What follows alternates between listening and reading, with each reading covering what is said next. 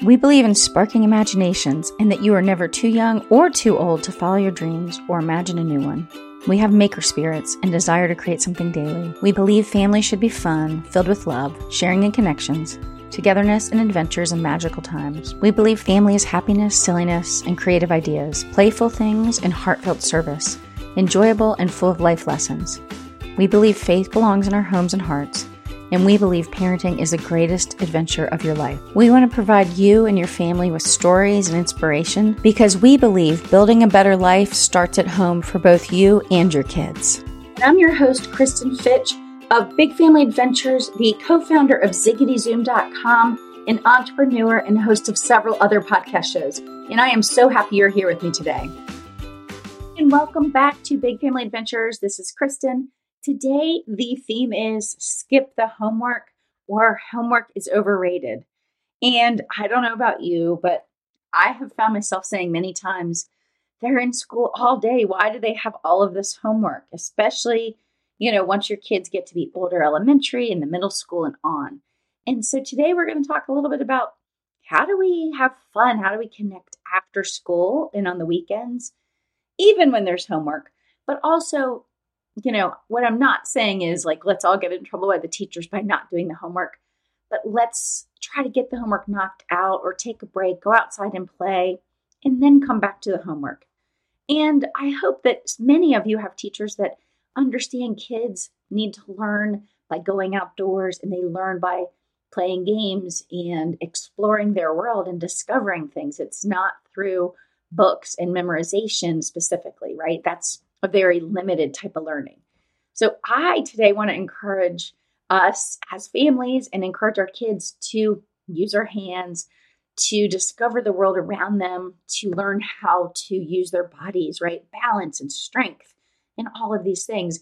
And none of that happens from staring at our schoolwork books and writing in our workbooks, right? We need to get outside. We need to have some good old-fashioned old school fun, to go to the park, swing in the swings, walk on the balance beam, do a scavenger hunt, those sort of things. So that's what I'm encouraging us today is skip the homework in the sense of not focusing so much on only our grades and having book smarts and putting extra time into the schoolwork, because I think the way that we actually become successful, how we become a good human is through empathy. It's through understanding our world around us.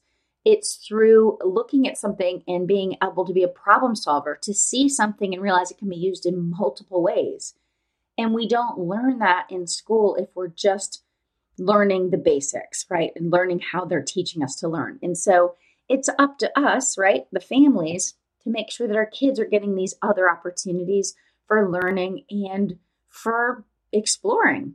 And so here today, I'm going to share with you a couple ideas on how we can do that. Okay, here's the 3 ideas that I'm going to talk about today. One is about motion. The other is going to be about using our hands. And then the other one is going to be how do we perceive the world, right? So perception. Now, if the ideas that I share with you today don't quite fit the age of your kid, then take the concepts and just try to tweak it for your child if they're older or younger than the ideas that I suggest for you today. Okay, so skip the homework. Okay, here we go. The first is when they get home from school, yes, some kids like to knock out their schoolwork right away, and some kids won't have schoolwork, right? It depends on the teacher and it depends on the grade. So if that's your kid, amazing. So glad that they don't have any.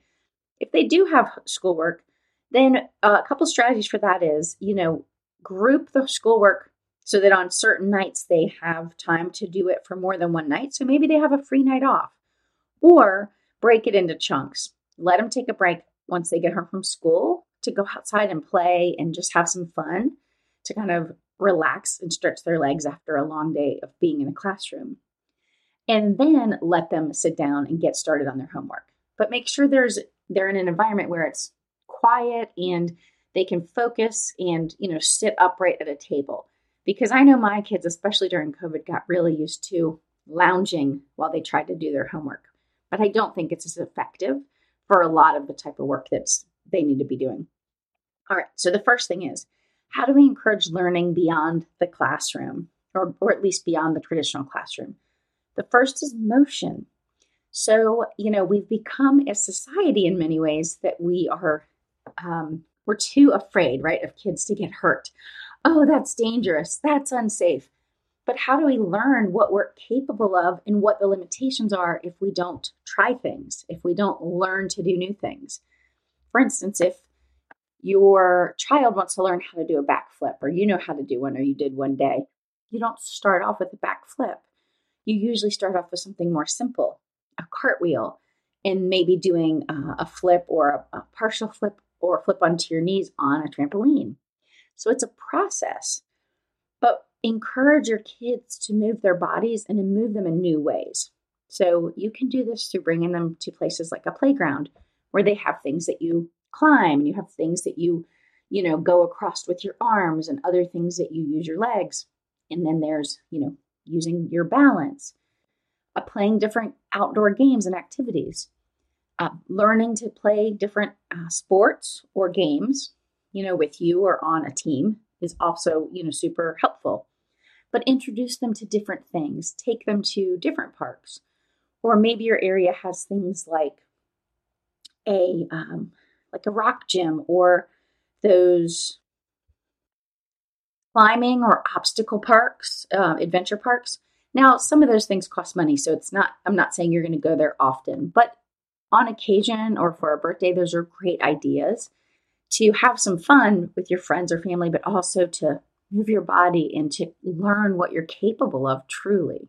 So that's the first thing. Is I encourage you to help get your kids into those environments where they're going to be moving, because kids naturally, or most kids, want to move their bodies. But if we don't ever take them to those places, then how can they, other than around their house, they're not going to be doing those things. Next, use your hands. How can we get our kids to use their hands more? Well, we usually do this by example. Have them help in the kitchen, right? Making dinner. If you have a garden, have them help, tend to the garden, or to plant the little baby plants. You can also have them do little small projects that are age appropriate. We liked to take our kids to Home Depot or Lowe's, or even Michael's, I think, does it. And some of these are free.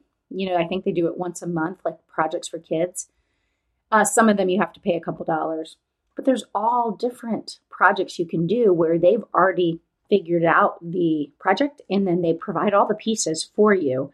And some of them even give you a free apron the first time you go. Those are great ways for your kids to learn how to use their hands to make something and to be proud of it. But it also helps them see that, oh my gosh, look what I'm capable of. And it helps them to learn how to follow instructions, and it helps them be creative when that is called for in the project, right? It depends on the project. I mean, sometimes you have to nail in a very specific spot for it to be held together, and other times there's more opportunity for creativity. Okay, and when we use our hands, we're both learning often new skills. We're learning what we're capable of, but then also we're learning about our world, the world around us, the world outside, things that grow, things that can be built. And a few other ideas for ways to use our hands are: go to a fruit or vegetable picking farm, like a strawberry farm in the spring, or in the fall, it's apples or other fruit. And of course, there's other ones in the summer. That's a great other activity to do. And other things you can do is go fly kites, or even fly paper airplanes. All you need is some paper to do that activity. But they're learning how the different shape of the airplane, the way they fold it, will actually impact how far the little paper airplane flies, or if it loops around or it goes straight. These are the types of things that help us learn, right? Because learning happens outside of our classroom so much more than in the classroom, sitting our little butts in the seats, okay? So remember, the way that our children become successful, beautiful humans is through learning outside the classroom. And it's also, of course, learning empathy and learning how to help and serve other people. And we can do that through, helping a neighbor. We can do that through, showing kindness to other people, through maybe going to a soup kitchen, or a food bank. I mean, there's a ton of ways, maybe helping out with rescue dogs, or something like that. Whatever your family is drawn to as far as helping. But that's how we start teaching empathy, which is super important as well. Okay, and then number 3 was perception. How do we learn to see what's beyond the obvious? How do we learn to be better problem solvers in the world? This happens when we start looking at things and trying to expand our thinking, to try to break things down and then also go beyond.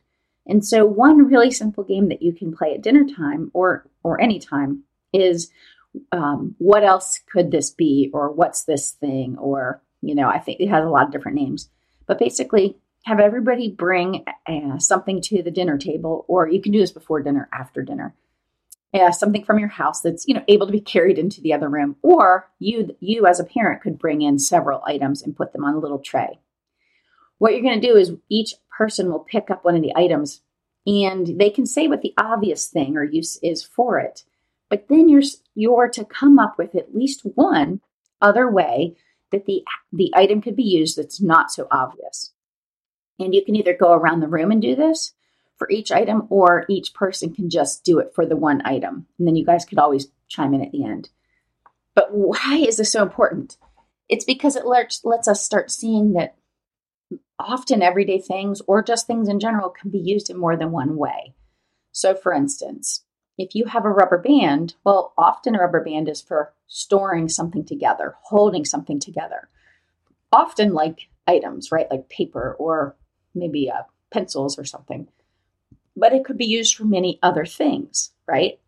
So then you would go around and think about how else might you use the rubber band. Another example would be, let's say that you have tweezers. Well, sure, tweezers are for pulling something out, right? Or picking up really small things.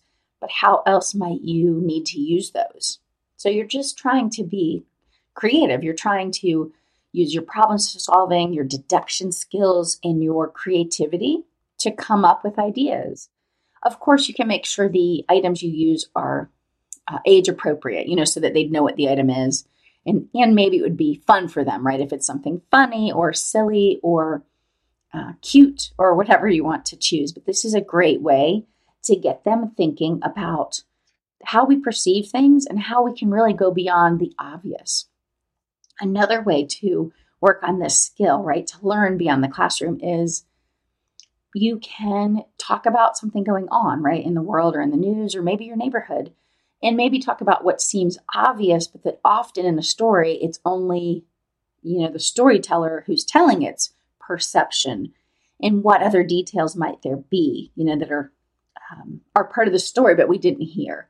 So an example would be if someone was driving and they saw a fender bender, let's say 3 people saw it, all of us are going to have a different perception or remember, we're going to remember different details of what happened. We may be at different angles of what happened. So what we saw is also going to be different. But they say what we remember is often different than the next person, even if we saw the exact same thing. So this is what we're talking about when we're talking about perception and trying to go beyond the obvious. And there's lots of little activities you can do to try to stretch our thinking, to try to recall more information. Another fun little game is doing the recall game. So there's lots of ways to do this, but you can kind of look it up online. But you're basically putting, let's say, you could start with 5 items on a tray. You can do more items, 10 or 12. And you're to remember as many of the items. So you get a minute or so to look at all the items on the tray. Everybody does. And then you take the tray away, and then everybody tries to write down all the items they remember. Okay, so that once again helps us with our recall, our memory. Another one is those games like when you're in the car and you say, I'm going on a trip to wherever. You could say Albuquerque, New Mexico, or California, and I'm going to bring, and then you start off with each person brings a different item. Like if I say, I'm going to California and I'm going to bring an apple. And if you're next, you say, I'm going to California, I'm going to bring an apple and a banana. And the next person adds the next letter, a C item. But it's a memorization game. It's a recall game. So by the end, you're trying to remember as many as you can. Now, if your kids are really young, I don't expect that they're going to get through an entire alphabet of remembering that. And sometimes we all need help in this game, but it can be fun and it can also cause a lot of laughter. Maybe you just do A, B, C, D, E. You stop at 5 items. So something like that. But there's so many ways to have fun with our kids and to learn beyond the classroom, but it's going to take us doing that to be inspired and have a little fun around the table, play games with them, and get outdoors. So I would just encourage you, find fun ways to incorporate learning and how we see the world into our weekly activities, and I promise your kids will be so much richer and better off for it. Let's take back our family time. Let's raise kids doing the things we used to do. Let's say no to overscheduled, stuck indoors, extra homework, video game lives. Let's begin to live again. Put away your tablets and your binge-worthy TV shows. Turn off your smartphones. Lace up your walking shoes and let's set out on an adventure that will change your life and the direction of your child's future. It's time to live again, and let's find our next great adventure. Until next time, have a great week.